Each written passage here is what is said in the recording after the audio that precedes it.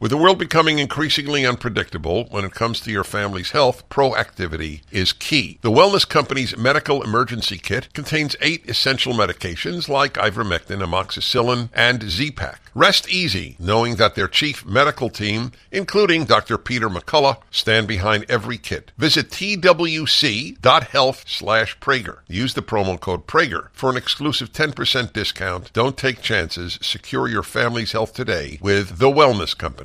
Dennis Prager here. Thanks for listening to the Daily Dennis Prager Podcast. To hear the entire 3 hours of my radio show, commercial-free, every single day, become a member of Pragertopia. You'll also get access to 15 years' worth of archives, as well as the daily show prep. Subscribe at Pragertopia.com.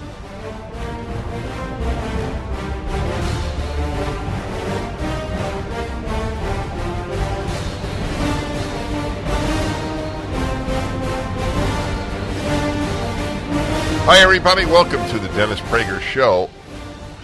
I don't remember an event wherein there was more speculation and less knowledge. And I'm not annoyed by it. It's just a phenomenon of the time. Why was Tucker Carlson fired?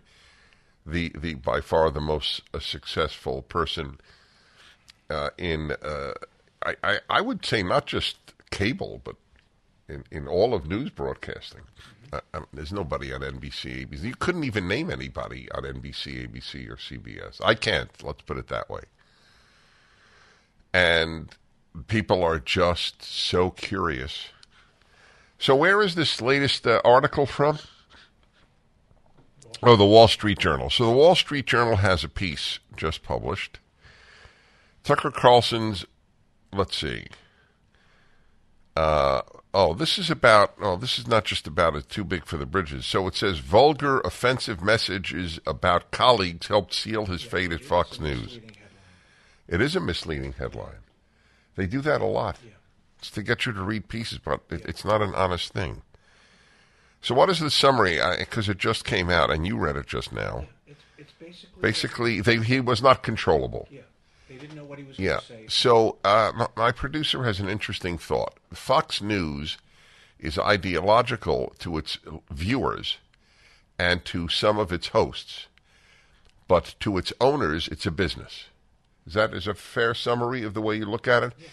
Whereas for Tucker Carlson, it was an ideological battle, which is why he had so many followers.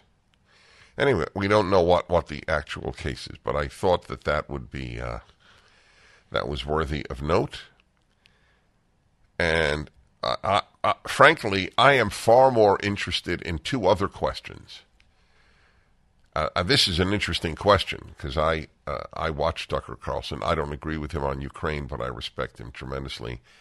I have said very often, if we demand that our allies agree with us on everything, we will lose every battle that we fight. The left cancels its enemies, and the right cancels its allies. That's an. I wrote a whole piece on that, where you had very prominent people I really like and respect, conservatives saying that if you are supportive of supporting the Ukrainians against the Russian invasion, you're a, what was it? Not neocon. What was the word? Rhino. Yeah, rhino. Worse than neocon. You were a rhino, Republican in name only. But isn't it true that they only cancel their enemies and we cancel our friends? I don't want Donald Trump to fall into that category of doing that. Ron DeSantis is not his enemy. And it's not healthy for him to see it that way. It's not healthy for the country. It's not healthy for us. It's interesting. Is there more purity on the left or on the right? I don't know. Purity is you must be 100% aligned with me, or I reject you. This is a very, very tempting thing in the human race. And very, very destructive. Shall we be honest about that? Okay. So I have an amazing story here. From the New York Post, a two-time Olympian has criticized rules that allowed a transgender runner to beat nearly 14,000 women in the female category of the London Marathon. Did you see this? The guy defeated 14,000 women because England is so woke. By the way, it's a very, very, very important. I would say it is the best indicator of whether your friend or relative has lost their mind and has so adopted left-wing thinking that they have lost their mind. I would say that dialogue becomes useless.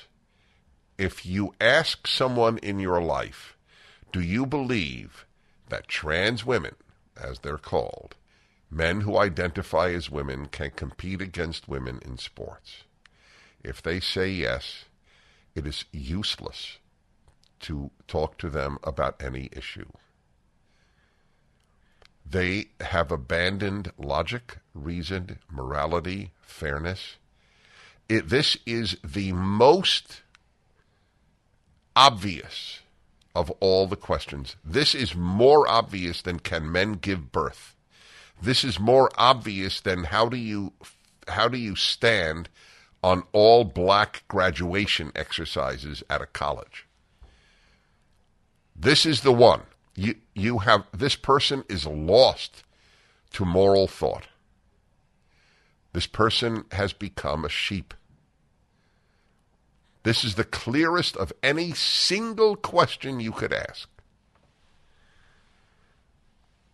Mara Yamauchi, who finished sixth in the marathon at the 2008 Beijing Olympics, lashed out after trans racer Glenique Frank, 54, gushed to the BBC about using girl power to run the key United Kingdom race on Sunday.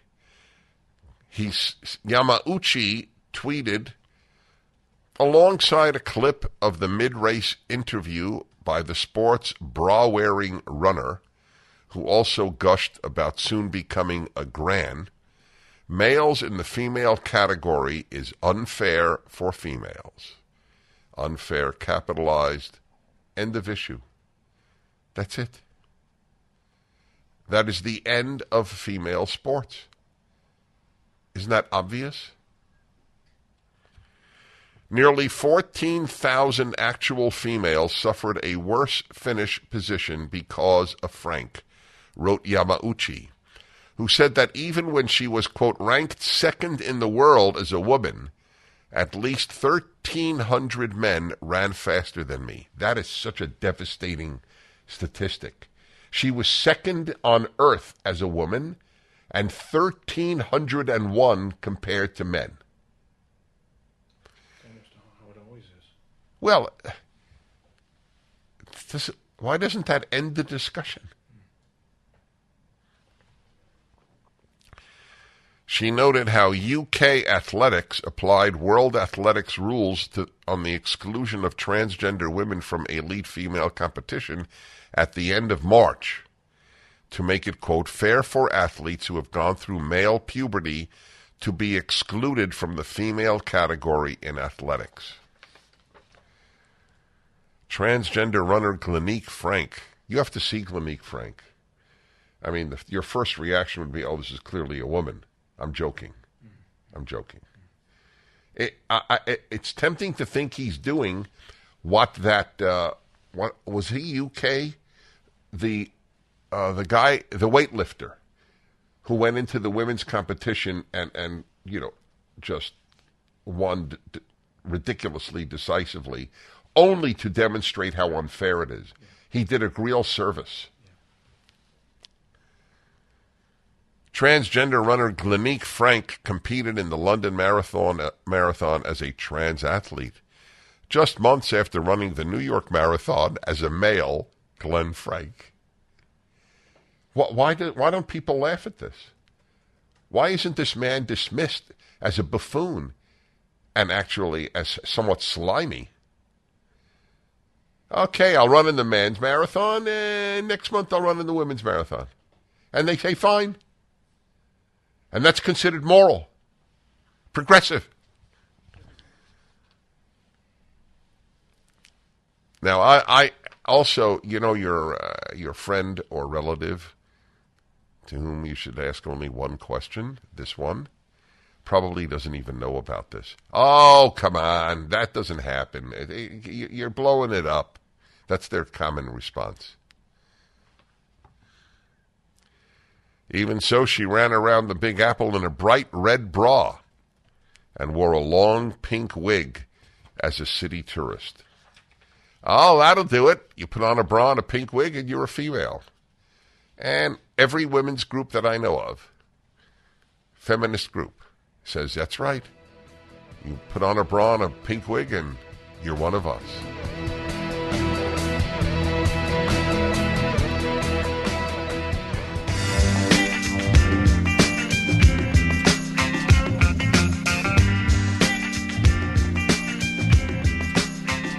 Hey everybody, Dennis Prager here. It's really something, the world we live in.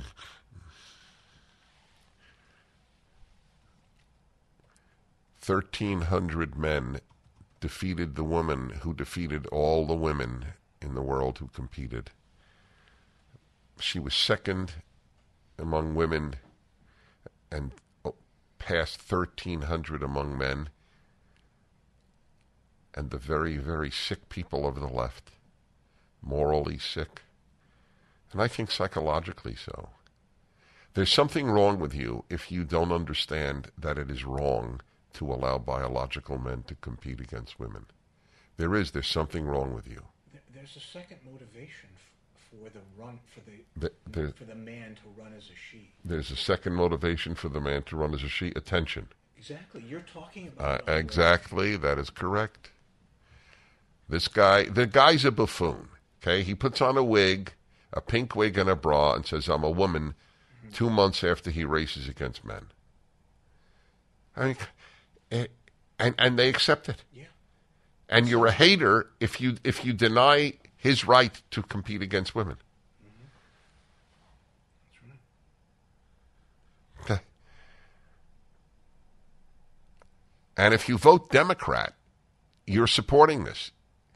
See, that's what needs to be understood. Yeah, this call is actually related to that. Raphael in Los Angeles, hello. Good morning. Hi. Thank you very much for answering my phone. Mm-hmm. About a month ago, President Biden gave the Medal of Honor to a transgender woman. That's that right. Was an insult. It was an insult to all American women, and nobody talks about that. Oh, well, the truth is everybody on the right does. Nobody on the left does except to praise him. They praise him, and they reelect him, or vote to reelect him. By the way, where are you from? I'm trying to identify your accent. Is it Iran? Yes, I'm Iran, and I have met you many places, and I have a picture with you. You do? Well, thank you. Maybe, you know what? Have you ever heard me speak Farsi? No. Oh, okay. I know one sentence in Farsi. Are you ready? Yes, go ahead. Here we go. Birim pishe Ayatollah dars b'chunim. Oh, no, you don't want to do that. The Ayatollah will push you. Thank you. It's absolutely true. I know one sentence, and I know it really well. In Farsi, in Persian. Let's all go study with the Ayatollah. And whenever I tell it to someone from Iran, I just wait for the person's reaction. It's precious. I like identifying accents. Didn't the left say you shouldn't ask someone where they're from? Isn't that mean? Isn't that suggestion mean? Doesn't it mean that you have no interest in the person? Why is that a beautiful idea? Because the left is sick. Everything is inverted. Beautiful is ugly, ugly is beautiful. Truth or lies, lies or truth. Everything is inverted on the left. And liberals vote for them. A person has an accent. If I'm in a foreign country, as I have been so often in my life, every year except 2021, since I was 20 years old, and I speak anything in their language, and they don't ask me, where are you from? I think, wow, that's a non-curious person. It's like they say that if you say there's only one race, the human race, that is called racist at the University of California. They have a list of racist microaggressions. If you say we should all be colorblind, you're considered racist. Do you understand? Blue is green, green is orange, orange is purple. It's all inverted. The ease with which people believe the opposite of what they know is one of the scariest parts of human nature and one of the most important lessons of the left. You can get people to say anything.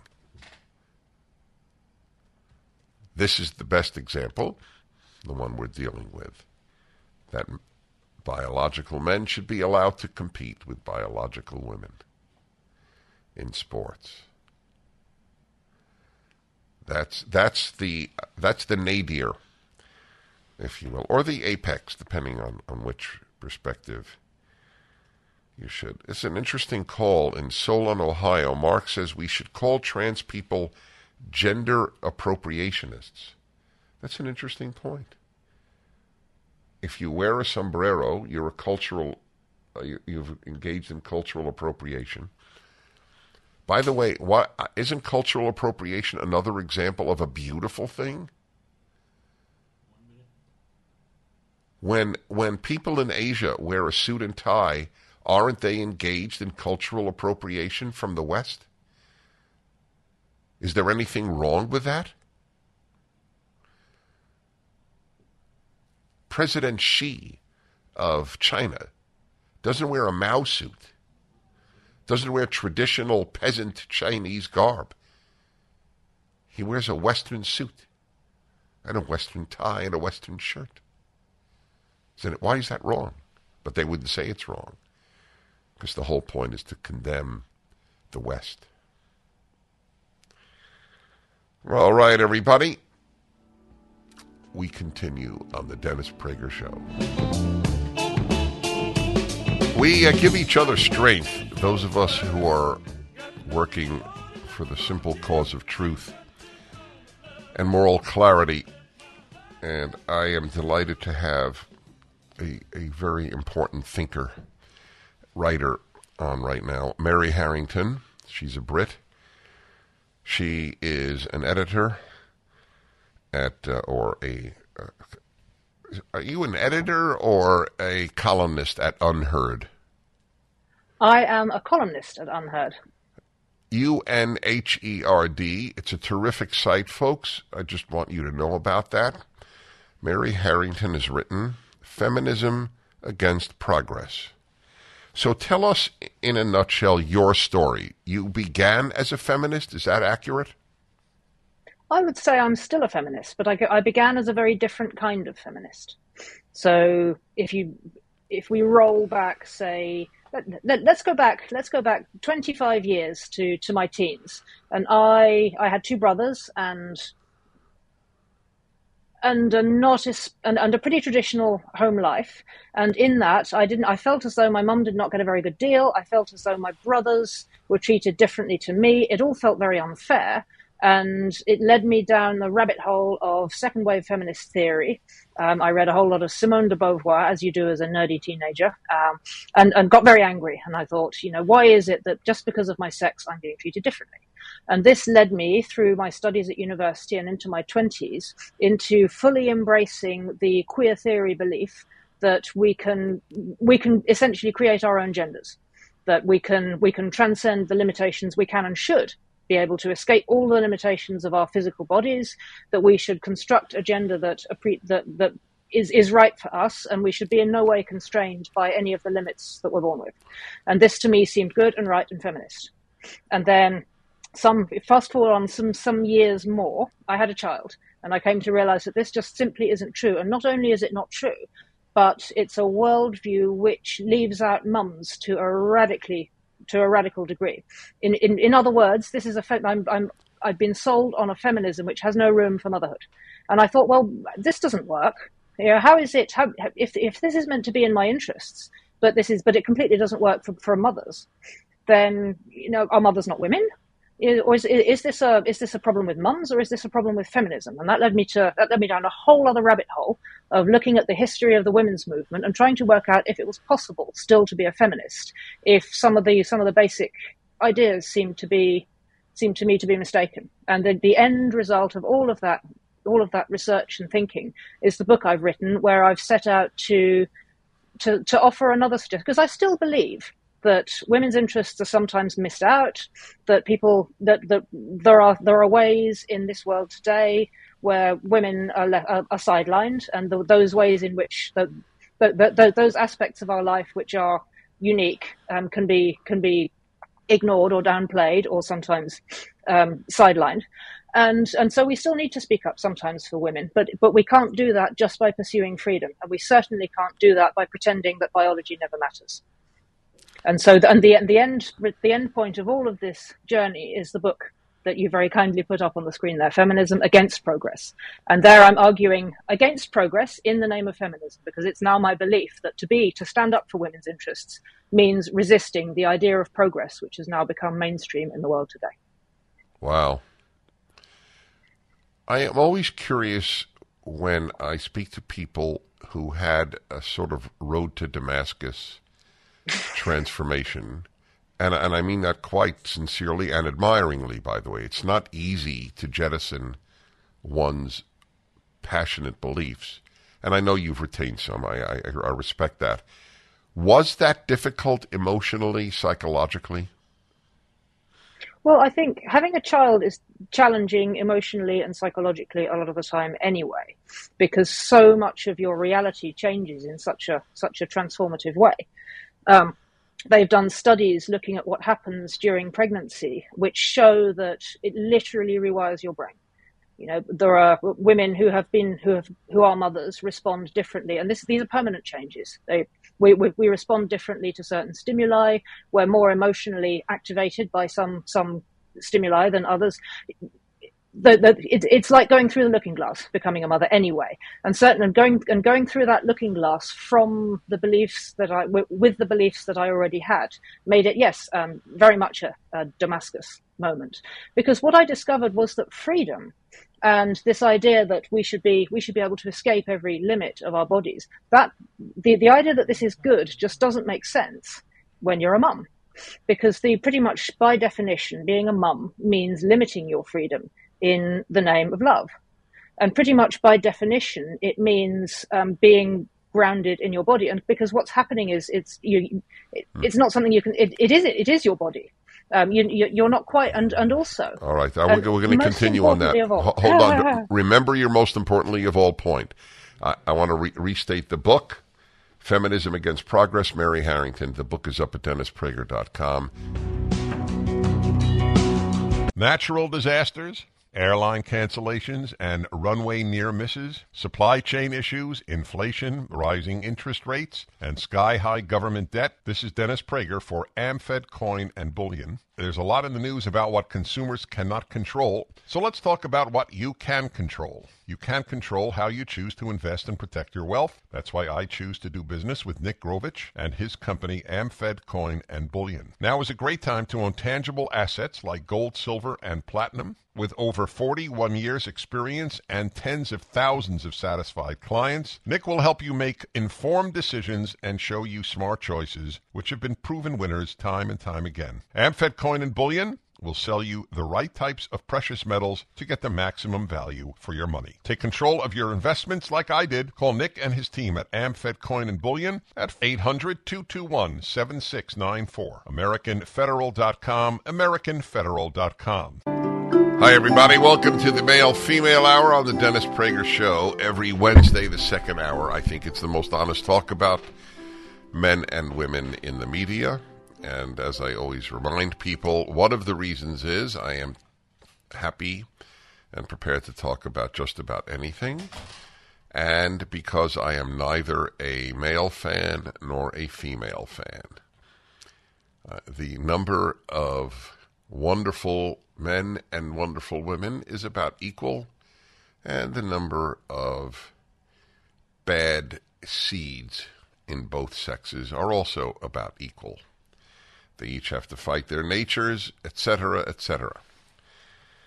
For so many years now, she will remember the number of years. I don't. It has been.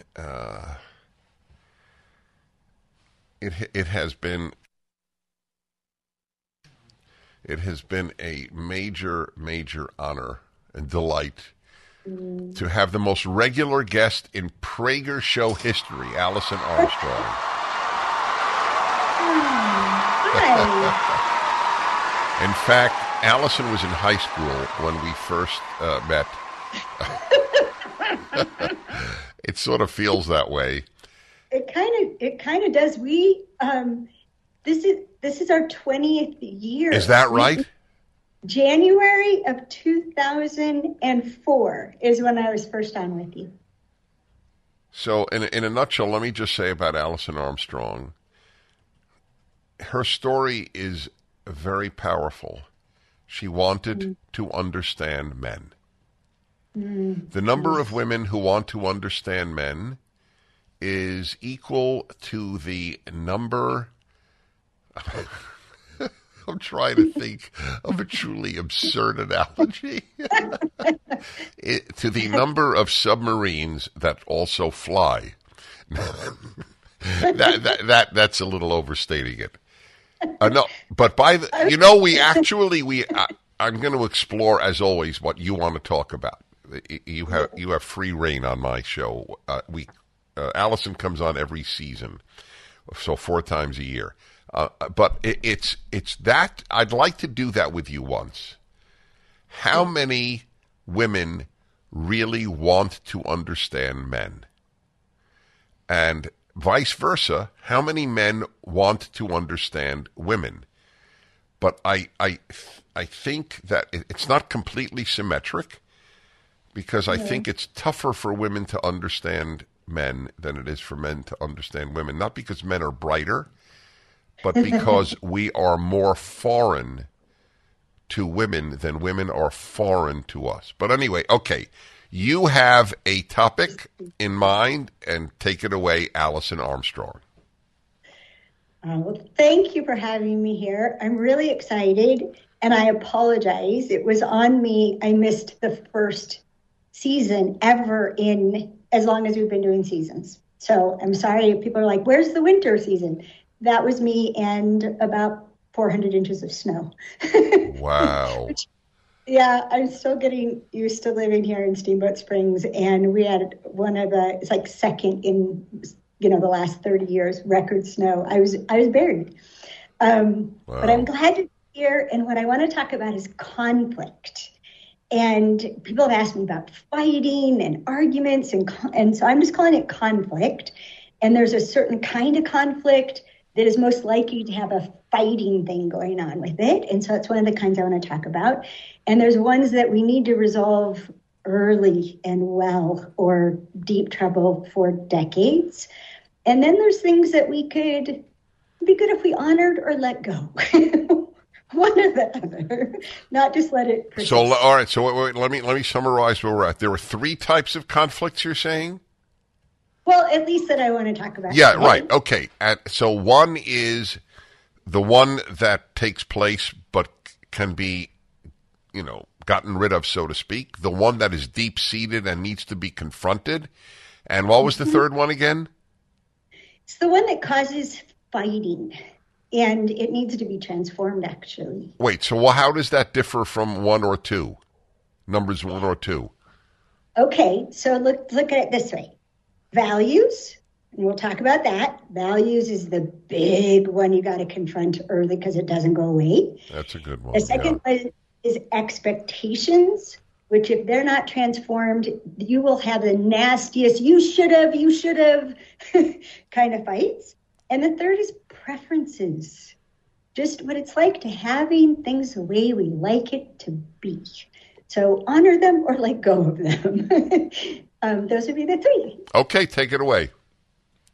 Oh, wow. Well, which one do you want me to start with? Your choice. Okay, well, let's start with preferences because it's the lightest one, but it also can create such amazing moments. So the definition of like is to prefer. So our preferences are the ways that we like it, right? It's the kind of ice cream we like. It's how tidy our homes are. It's how we season our food. And is it hot, or just off hot, or who cares what temperature it is, right? There's these things that just are preferences. But when push comes to shove, you live with what you have to live with. And when someone has a strong preference, if we can honor it without sacrificing ourselves, then it just creates a kind of sweetness. It just can be really, really sweet if it's appreciated. People who take their preferences being catered to for granted, it doesn't create sweetness. It can create resentment. So let me give you. I love this because I love systematic thought, which you're great at. So. Just in a nutshell, I have said this on a number of occasions.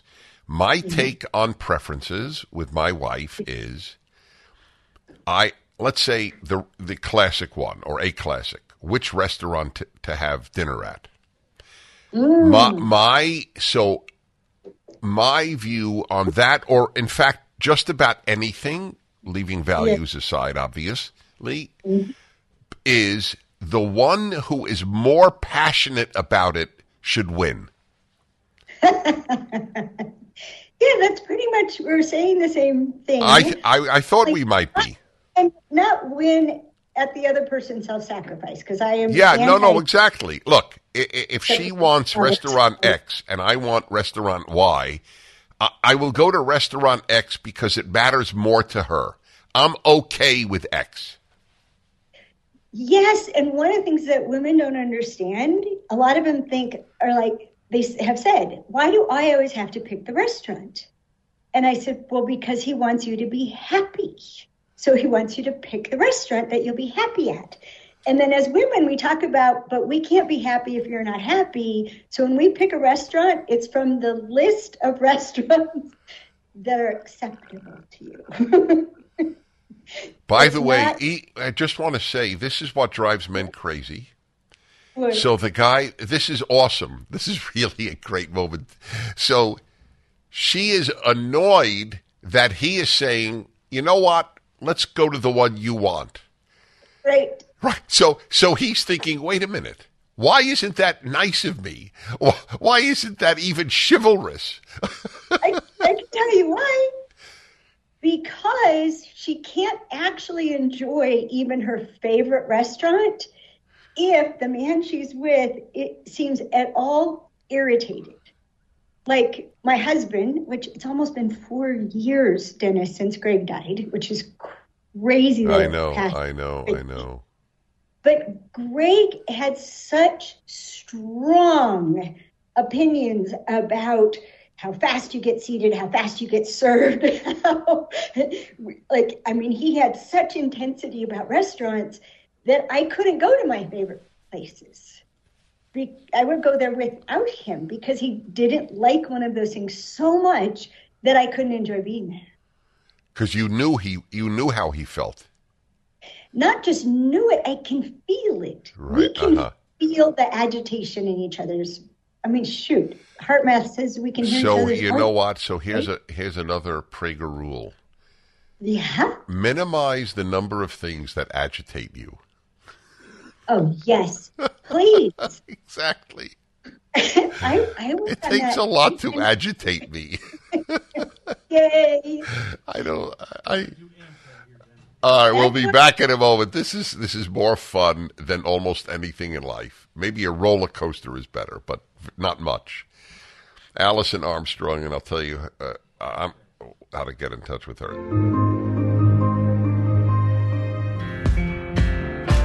There you are, there you are. Hey, my dear friends, I am with the inimitable, but not inscrutable.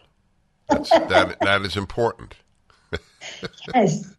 Allison Armstrong, with whom, as you can tell, I have what is known as chemistry. Right? Isn't that fair to say we have chemistry? I would say we have resonance. As opposed to chemistry, or in addition? Well, chemistry literally is chemical. It's a cocktail of testosterone and epinephrine. I would say resonance. It's a spiritual connection. Fair enough. It's a recognition. And it's even a amplification. I'm amplifying. Well, I'll put it in really vernacular terms, because you will like this. I think you will like this. I shouldn't say you will. I think you will. So we enjoy each other. Yes, that's the word I was thinking. Yes. So you this is what you will like, I think. When I meet young couples, I don't ask them, do you love each other? It's a useless question. I ask them, do you enjoy each other? Oh, very good. Yes. Yeah. And do you like each other? I'm writing a piece, my 3 favorite verbs, and like is one of them.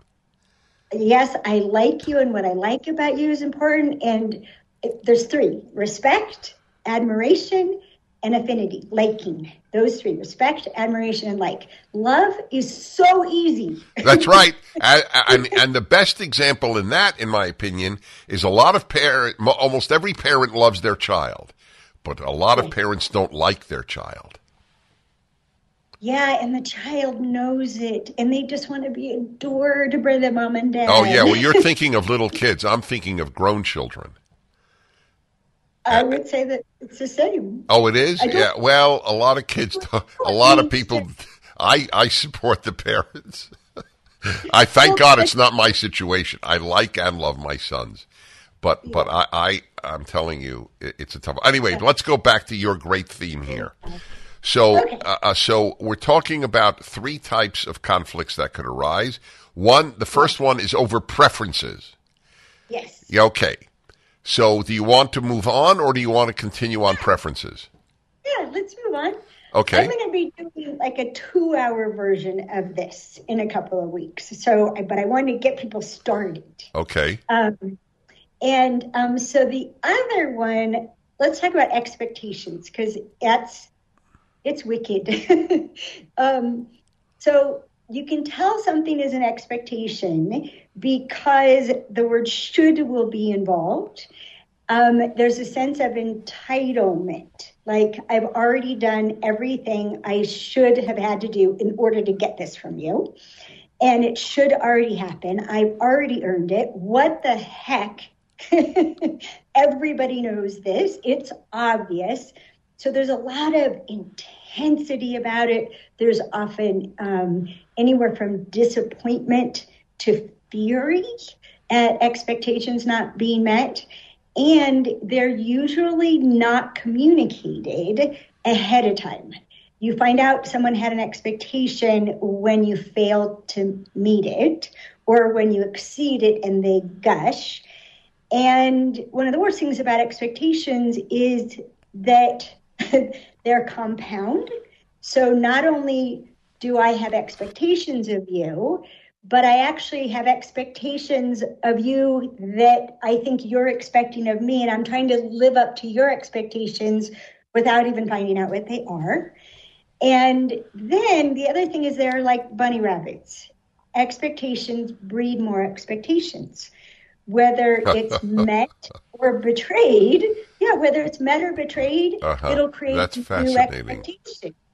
Yeah, like one thing that happens with women is if we're disappointed, you fail to meet my expectation, we think if I make sure you know how terribly upset I am about it, then you will double down and work extra hard to meet that expectation.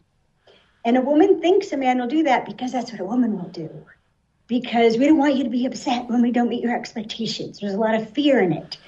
But men only work harder to not upset someone that they feel dependent upon. If they don't feel dependent upon that person, the person being upset is like, how annoying. No, I'm not going to work harder. And why would I spend more energy on something that I didn't get any points for even trying? So, but they're the things that people, if people are... So what is your recommendation? That people minimize their expectations of the other? Well, what we do, we have to examine them. So the first thing is we have to notice we have a should going on. Right. And then check it out. Is this something that I expect that I actually really truly need? Like there's a huge benefit to me getting it and a huge cost to not getting it? Because that changes entirely. And it's actually the fourth thing that I wasn't planning on talking about. So conflicts over needs. And so examine it. Is it a need or not? If it's not a need and you have this expectation, then what can be amazing, you can transform it by talking to the person about it, find out if they're willing to provide what it is that you wish they would, and is there anything they need from you for them to be willing to provide it? And is there anything even that they would need, would they be willing to be accountable for it? So if you transform an expectation into an accountability, account-onability, I'm willing to be held to account for that, it can be amazing. Like these are the... All right, can you give an example? Yes, I can. So I'm highly scheduled when I'm working. And I'm very punctual, right? I was trained by the radio show at KRLA. Can do anything in 30 seconds. And when Dan and I were long distance seeing each other, he was really punctual. And then when I moved to Steamboat, he stopped being punctual. And my interpretation of it was, now that I live in your city, you're just going to take me for granted. Okay. That's good. We'll be back in a moment. AllisonArmstrong.com, correct? 1 L and 1 S. Allison Armstrong. I wanna have it all with you. When you open your eyes. Hi, everybody. I'm Dennis Prager with the terrific Allison Armstrong. And Allison Armstrong is contactable at AllisonArmstrong.com. 1 L, 1 S. Talking about the sources of conflict between men and women. And we went from preferences to expectations. Yes, and I was in the middle of giving you an example. Right. And about Dan and being punctual. And one of the things that's important is that one of the ways that expectations can get created is by behavior. So we never talked about being on time. He just was punctual. So I developed this expectation that he could be countable for being punctual. And then when he changed, right, I took it very personally. And of course it was because of how he felt about me, which is what women always think. Right. You can just, how you feel about me, all your behavior will follow. And what was so funny, Dennis, was when I finally talked to him about it, because both men and women will avoid conflict. One, because men have an innate sense of how it can escalate and very badly, and women because we're afraid of being displeasing or ruin a moment and a precious connection. And when I finally talked to him about it, he introduced ish. So 3-ish. And okay, I can do He ish. introduced ish. Oh, that's Ish, a riot. Ish, yes. Yes. And then then what was so funny is I poked around some more, and I figured out if I tell you I'll be there 3-ish, at 3:08, I will apologize for being late. For him, this shocked me. His ish is within 30 minutes after or before. Or 30 minutes before. Right. Do not show up for a woman early. Oh, my God. That's right.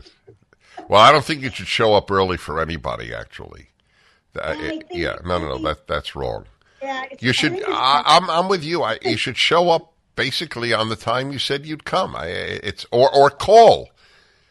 Yes. Yes. If you call, you're showing respect for the fact that you know you've taken their time. Being late is a form of theft because you're stealing a person's time. Well, I learned to not be late because of all the things it makes another human being think and wonder and worry about. Am I in the right place? Did I get the time wrong? Were they in a car accident? Right. So I just come on time so that doesn't have to happen in their head. Okay, so those are... You know what you need to do among your many, many things. Okay. And I would sort of like to take this on my own as well. Right. Since I believe deeply in minimizing expectations, I have a chapter on not having expectations in my happiness book. Yes. But I think that one should make a list of expectations that they have of their spouse or their partner. Mm-hmm. Not even to give to the other necessarily, just for themselves. And if it's a very long list, long is obviously subjective, I understand that, but it should be a short list. My immediate reaction or thought on that is there's one overriding expectation I think is legitimate. To not be taken for granted. That, in my opinion, that kills relationships even more, and I'm certainly anti-infidelity, but I think even more than an infidelity, taking your spouse for granted is the killer. Yeah. I wish it was the only one, but there's so many. So many killers. There's so many killers. And then we're wondering, we think we're bad at relationships instead of, human instincts doom relationships. That's the reason we resonate to one another. Yeah, you can't catch That's right. I met the enemy, and it is my nature. AlisonArmstrong.com, one L and one S. Just when you thought it couldn't get any better, Mike Lindell with MyPillow is launching the MyPillow 2.0.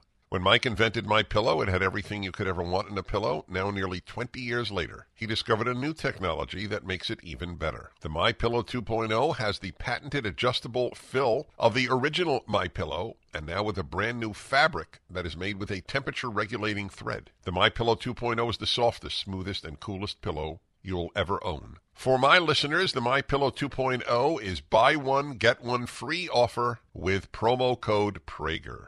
MyPillow 2.0 temperature regulating technology is 100% made in the USA and comes with a 10-year warranty and a 60-day money-back guarantee. Just go to MyPillow.com and click on the radio listeners square to the buy one, get one free offer. Enter promo code Prager or call 800-761-6302 to get your MyPillow 2.0 now. Hi, everybody. I'm Dennis Prager, and I welcome you to the show. I have some thoughts on the death of my beloved dog, Otto, most famous dog in America, because he's been on my fireside chats that I've done every week for more than 5 years. And there are books about Otto's Tales that PragerU has put out. as one person writing to us, to my wife and me, said, the nation's dog. He was a very beloved, very, very beloved animal in the house. I want to talk about love of animals and some lessons about life that the death of a beloved pet bring up. It's a very interesting thing, the amount of love that people have. It's usually, of course, a cat or a dog, and there are cat people I know, and there are dog people I know. But dogs are the most expressive, to my knowledge. When I've had cats, I have a cat. But dogs are the most expressive animal in terms of love of a person or persons that exists. I mean, there are people who love their horse. I don't know, beyond horse and cat and dog, is there a love? Is there an interaction with other animals? Oh, there he is. He's on the screen. That's Otto. It's very painful to see. It actually is painful. I don't emote on these matters easily, but he was special. And thanks to my wife, and I guess some degree of luck, but especially my wife, he lived a little over 12 years, which is a long time for an English bulldog. But he was special. A number of people would come to the house, friends, and they would say, this is the perfect dog. That was the way they put it. Anyway, he was just a delight. Having him around was a source of joy. I admit it. He added, his absence is felt. I can't even describe, because he didn't make any noise other than snore. And I loved his snoring. His snoring was like an announcement. Everything is okay with the world, which is a nice thing in a very turbulent world in which we live now. And so he would snore. And it amazes me that I think of the house as so much quieter, like there's a hole in it. And I find that remarkable, given that, it was a dog, and he didn't bark often. Our other dog, the Basset Hound, barks a lot. Anyway, my reflections on this are as follows. The moment that you get a pet, especially a cat or a dog, I mean, if people say they have a snake and they have a bond with the snake, I believe them, but it's hard for me to fully relate to it, and I have nothing against snakes. But I think in terms of expressions of love to a human, the dog is unique. Cats have it. I like cats a lot, but dogs are the most. And the moment you get a pet, you set yourself up for pain. And that's the big lesson here about life. That we choose to have pain in order to live a full life. You could avoid the pain of your beloved dog dying by never having a dog. That ends that problem. But people opt for that pain. They choose it. They know it's inevitable. The only way to avoid it is for them to die before their pet. And while that will probably happen at some point in any given person's life, you go through a fair number of pets If the average age, let's say, is 12 years, let's just imagine, five pets is only 60 years. 6 is 72. And people live beyond 72. So you've gone through 7 incarnations of pain. When you think about it, it's an amazing thing. And people choose to do so. I regard this as such an interesting and important lesson. Choosing pain in order to lead a full life is exactly what the Garden of Eden story is in Genesis, in the Bible. They chose pain of mortality to lead a fuller life of free will, free choice, etc. When God punishes them for eating of the tree of knowledge of good and evil, I regard them as consequences. Pain in childbirth, pain in extracting food from the earth. These are the lessons. These are the prices you pay for a full life. Pain. That's what the Garden of Eden story is, first and foremost to me. A lesson about the human condition. You want to lead a full life, and so you choose pain. What we have now in our society is people choosing not to have pain, and thereby not leading a full life. They don't want the pain of marriage, and they certainly don't want the pain of children. The moment you have a child, you are setting yourself up for the very real possibility of pain. Pain from children is a very real possibility. The pain of a not good child, the pain of a lost child, just lost for whatever reason. The pain of a child that gets sick. There's nothing wrong. Gets sick.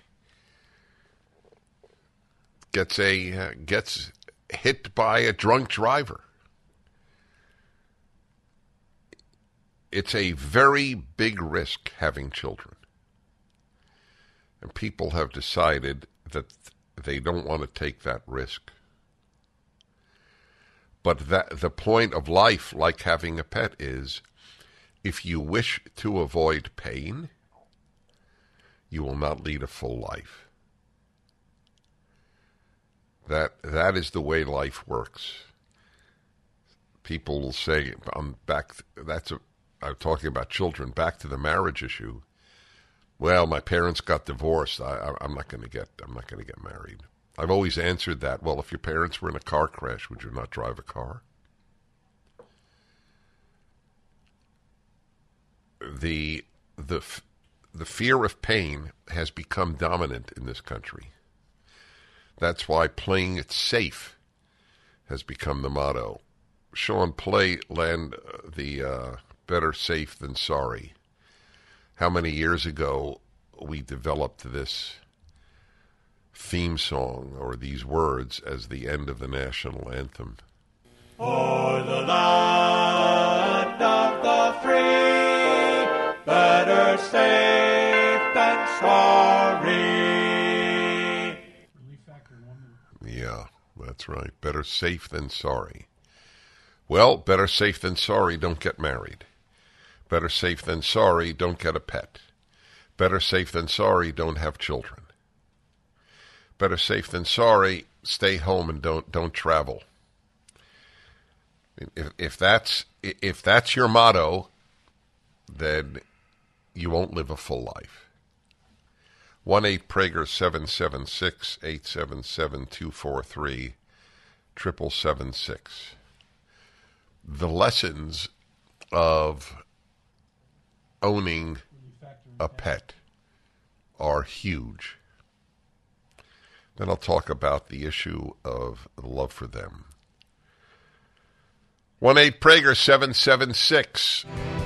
When it comes to your family's health, proactivity is key. With the world becoming increasingly unpredictable, you can't afford to take chances when it comes to your health. Introducing the Wellness Company's Medical Emergency Kit, the gold standard solution for your peace of mind. Inside, you'll find 8 critical medications like ivermectin, amoxicillin, Z-Pak, and more, accompanied by a comprehensive and easy-to-follow guidebook empowering you to take back control of your health. From tick bites to COVID to extreme bioterror events, you're covered at any time. The Wellness Company's Chief Medical Board is made up of none other than Dr. Drew Pinsky, Dr. Peter McCullough, Dr. Harvey Risch, and more truth-telling doctors who are committed to building a parallel healthcare system. This medical emergency kit will be your lifeline. Visit twc.health/Prager. Use the promo code Prager for an exclusive 10% discount. Secure your family's health today with the Wellness Company's Medical Emergency Kit.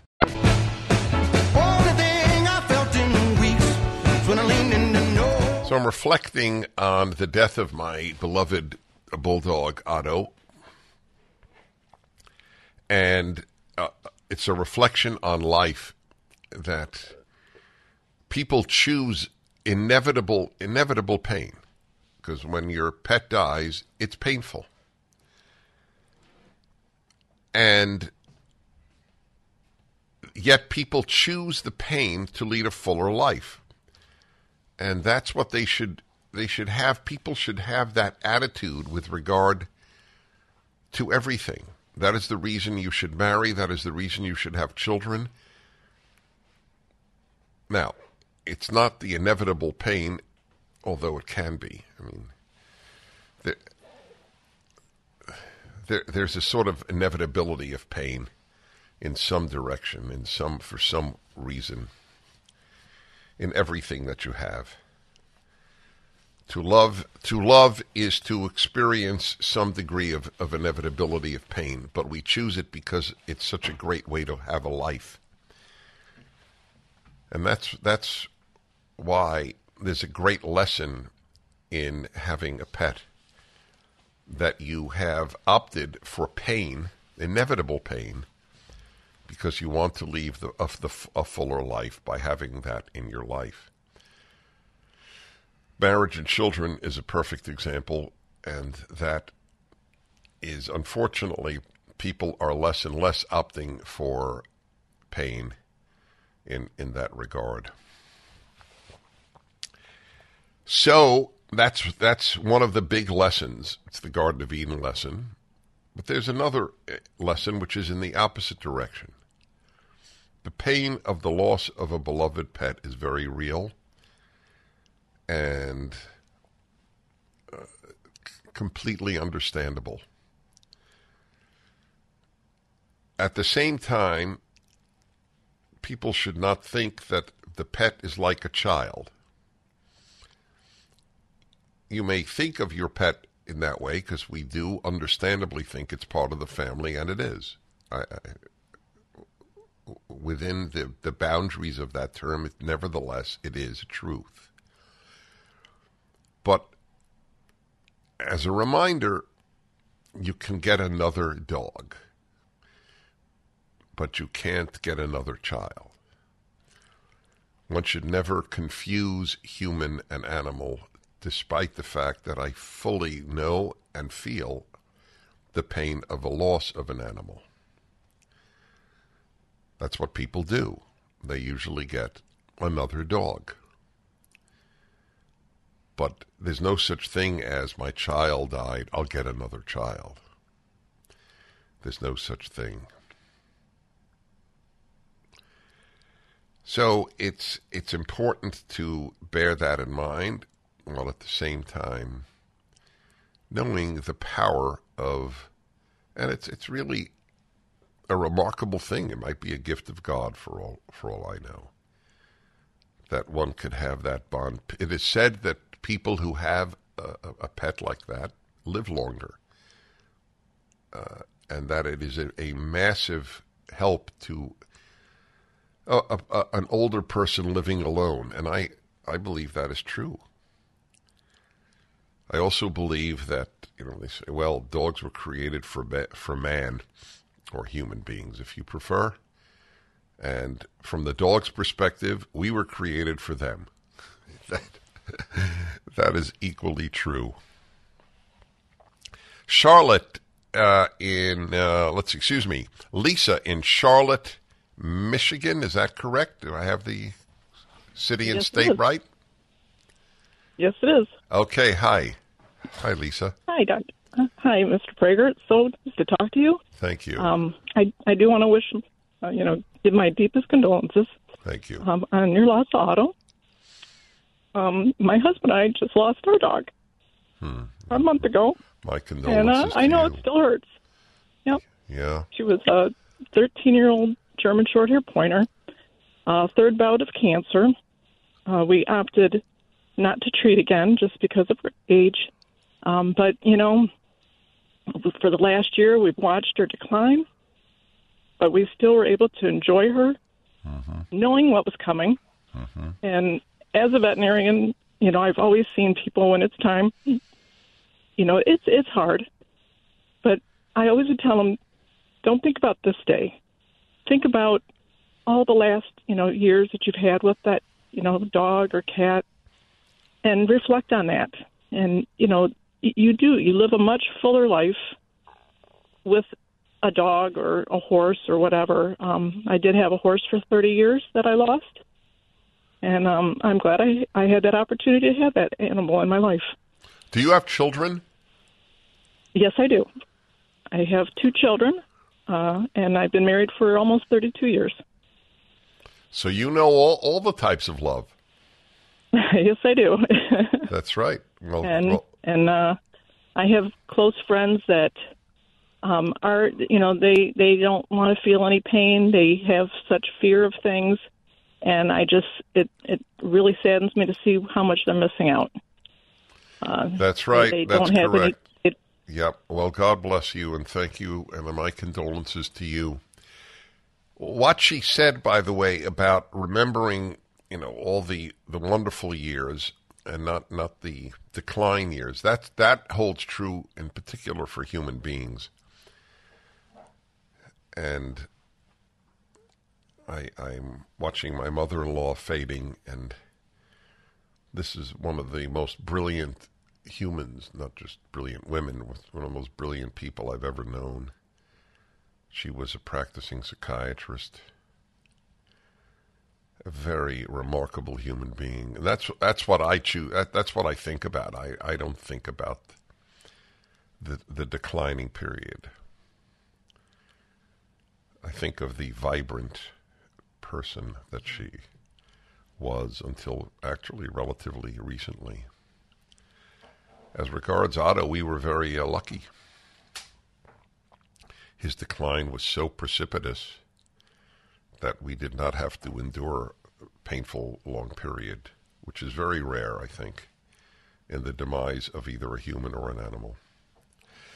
1-8-PRAGER-776.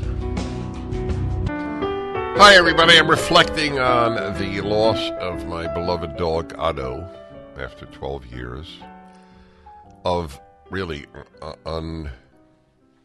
unrelenting joy. I said he has left a hole, my wife, not a hole, a canyon in his leaving us. So I will accept that. And my lesson here is, by getting a pet, you set yourself up for pain, inevitable pain, and yet people do it, and that is something we should apply to all of life. If you play it safe, if you aim for a painless life, you will lead a non-rich life. Marriage, children are the most obvious examples. Even travel. Remember the number of people who used to tell me, not even used to, I so want to visit Israel, for example, and they will then say, yeah, but I want to wait till it's safe. Well, I've been there about 25 times. I've always felt safe. But what they do is they've deprived themselves of something they really know would be meaningful because they want to play it safe. Well, that happened. Look at what we did playing safe. Yeah, let's close the schools.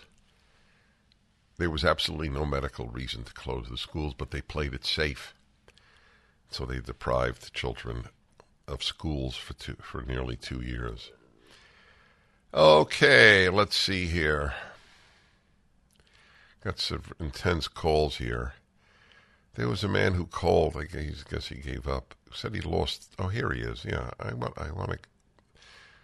to get this. Ladera Ranch, California, and Kurt. Hello, Kurt. Hi, Mr. Prager. It's such an honor to speak with you again. Thank you. And my condolences on the loss of your precious Otto. Thank you. I lost a dog of 16 years, and I know the loss of that is tough. You just when you came back on, you said the word acceptance. You accept it, and my mind's been swirling with because this is such a deep and wide topic. But it's that the word acceptance in all of our losses really so important. To get to that place where we do accept it, don't run for it, face it, face to face, and kind of deal with it. I had told the screener, I've had a lot of loss, more than some, not as much as others, but 3 sons. One actually passed away 2 years ago from fentanyl poisoning. He was my youngest son. My middle son, I've been estranged from my wife and I for, over 10 years. And a lot of that, some early family dynamics that were kind of around my oldest son, who is mentally retarded, and some of the difficult behaviors that were within the family because of that. But I don't know. It's just touching to hear you speak. This is all about loss, right? Mm-hmm. And it's such a and I guess I told the screener that, it's so important that we don't run from it, that when it comes to pain and suffering, because that's all part of the loss, is that we don't anesthetize ourselves. We work through it. We face it. And I think in the midst of all that and working through it, we can be happy and have joy again. Well, my heart goes out to you. It really does.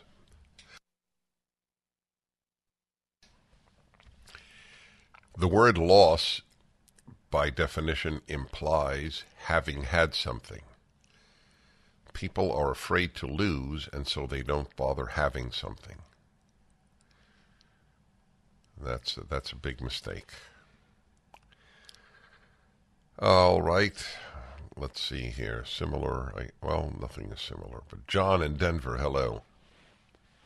Hello, Dennis. Thank you for taking a call. Please accept my condolences for your loss. Thank you. I've had both of those losses. I've had a loss of a very beloved pet, and I also had the loss of a son. And of course, a loss of a son, a loss of a child, I think is the ultimate ask from God to have any human being go through. That's right. I don't think there's anything worse than that. But this whole conversation reminds me of the old Garth Brooks song, "The Dance." And he says, I could have missed it all, but then I'd had to miss the dance. That's a very powerful line. Hold on there. Hold on. I always think it important to talk to people who lost a child. And now I'm glad I didn't know the way it all would end, the way it all would go. Our lives are better left to chance. I could have missed the pain, but I'd have had to miss the dance. Hey everybody, Dennis Prager reflecting on life based on the loss of my beloved dog Otto this week. What is today? Wednesday, so it was on Sunday. And it was actually about as blessed a passing, just a week earlier, he seemed quite fine, and then getting bloated. And the veterinarian discovered that there was a cancerous growth on his heart, and it would block ultimate breathing because of the pumping of oxygen. And that's what happened, and we should all go as peacefully as he did, and having loved ones around. He was not euthanized. It was totally natural. And by the way, I am for euthanizing. I don't think a dog should suffer. The animals do not aim for immortality. They aim for joy. And the larger issue is that people get an animal knowing that they will experience pain as a result. But they choose the pain because they want the good that comes from it. And that is a lesson for life. That's why you should get married and have children. There may be real pain, but you want a fuller life. So, John, did you have anything to add? And I know you've lost both a dog and a child, so you know both the difference between the loss and the pain, which of course is incomparable. And my heart goes out to you. Did you have anything else you wanted to add? Well, just that, it was a horrible experience, of course. And like I say, I don't think a human being is asked to go through anything harder than the loss of a child. But you know what? I also have 4 other boys. And, I think it has actually enriched my life with them. Because now, having had the pain, you can really appreciate the good times. And so the loss has increased your appreciation of what you have. Absolutely. Yeah, yes. Right. So the trick in life is to appreciate things without having lost them. And it's not built into human nature to do that. I do that, but I don't, a lot of people don't. Appreciate what you have and whom you have while you have it and while you have them. San Antonio, Texas, and Diane. Hello, Diane. Dennis Prager, hello. Hello. Gosh, what an honor to speak with you. Thank you. My point is, not only is your heart breaking and your wife's, but so is Snoopy's heart. Snoopy needs another companion soon because he's used to that. And my sister and I rescue weenie dogs, and we've had about 6 of them. And we always, when one passes, we always have more or another one to comfort them. We agree with you. We okay. Totally agree with you. We are on a search for a bulldog as you speak. Unfortunately, Otto sort of spoiled us. And I mean that. Look, he's extremely well known. You could see pictures of him on the internet because he played such a role in my weekly fireside chat, which if you don't watch, you should. And I welcome you to it. It's at PragerU.com. And Otto was there with his tongue usually sticking out. And it's impossible to have looked at him and not smiled. That's a big deal to have that. Santa Monica, California, and Joe, hello. Hey, how are you? Can you hear me clearly? I do indeed, yes. Great to talk to you, and blessings to your dog as to another life. I'm a believer in that. Mm-hmm. And my daughter went off to law school. She says, "Daddy, could you take care of the dog? Little Trixie." I said, "Heck no." I didn't say heck no. I said the other word. Hell is allowed on this show. Go ahead. Okay. Anyhow, so of course, my daughter knows me, and she gives me the dog, and so I take the dog, and it was fantastic. This dog would walk around the block with me while I was chipping golf balls, and she was my little gallery as I practiced golf on the parkway. And you're right about the expression of dogs. You know, they just show so much love. And she was such a blessing. And she would get these seizures, like epileptic seizures, when she was getting older, and they became more and more frequent. And I got to a point where I figured that she'd rather, it was just too painful for her, you know, to go through that. That's right. Crying out, I had to say goodbye to the dog. So And, you started off reluctant to even have her. Yeah. That's what's so amazing. Exactly. It's a very fascinating thing. Look, my first concern is that people love people. But why would that exclude loving an animal? I mean, it doesn't exclude it at all. There's something very precious about it. People come first, but so what? You know, I love music. People come first, but my life would be much poorer without music. Love is a good thing. It's not the only thing. And it needs to be channeled properly, but it's a good thing. We continue. The Dennis Prager Show. Martha, my dear, though I spend my days in conversation, please remember me. Martha, my love, don't forget me. Martha, my dear, hold your head up, you silly girl. Look what you've done. Hi, everybody. Dennis Prager here, reflecting on life and pain and loss, and how by getting a pet you have inevitably set yourself up for pain, and yet that is the lesson of life. If you want to live a full life, you have to be prepared for pain. No pain, no gain. That's why you should marry. That's why you should have children, despite the fact that there could be real pain involved in both. Okay, let's see here. Ashland, Ohio, and Lee. Hello, Lee. Hey, how you doing? Okay, thank you.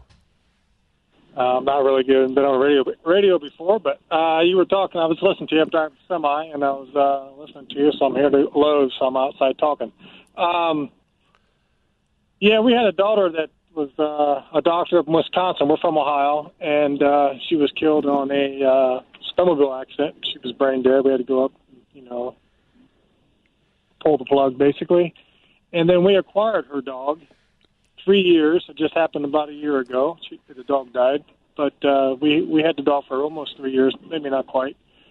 But when the dog passed away, it was almost, if not harder, when the dog passed away, because it was like a connection to our daughter. Oh. And we still that makes missed sense. the dog.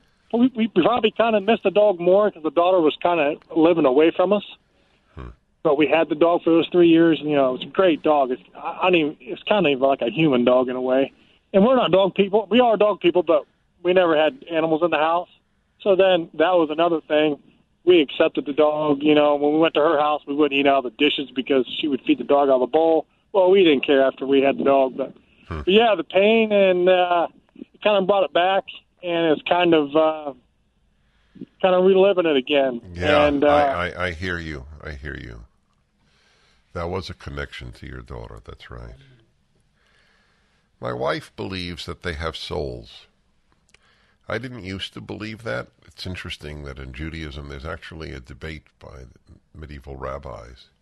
Do dogs have souls? I don't remember what was resolved. It may not have been resolved. But I don't dismiss it. The connection is a very remarkable one. I'm happy they exist. Let's put it that way. And just remember the big lesson. If you want to avoid pain, you don't live a full life. That's the lesson. Dean and Jack, Kevin, Cheryl, Lee, Daryl, Dennis. I wish I could have taken your calls.